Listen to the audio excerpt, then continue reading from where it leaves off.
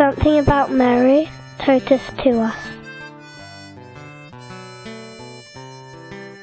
Hi, my name is Lauren and I am 22 years old and I am from the United States.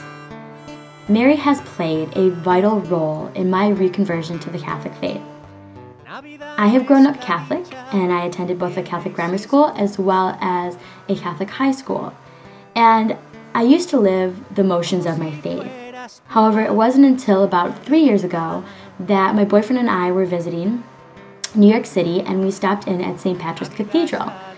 In front of Our Lady of Guadalupe, my boyfriend was praying and had a very strong reconversion to the faith. And it was through the work that Mary did with my boyfriend that really affected me in my life.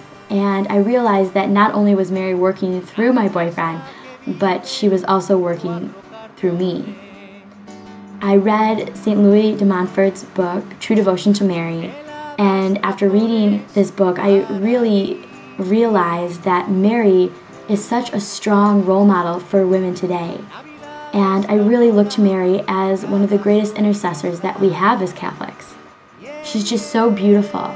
And as a young adult, I find it difficult to watch the media and see women portrayed as just objects, and to see young girls looking up to these models and actresses who are not great role models for young women today.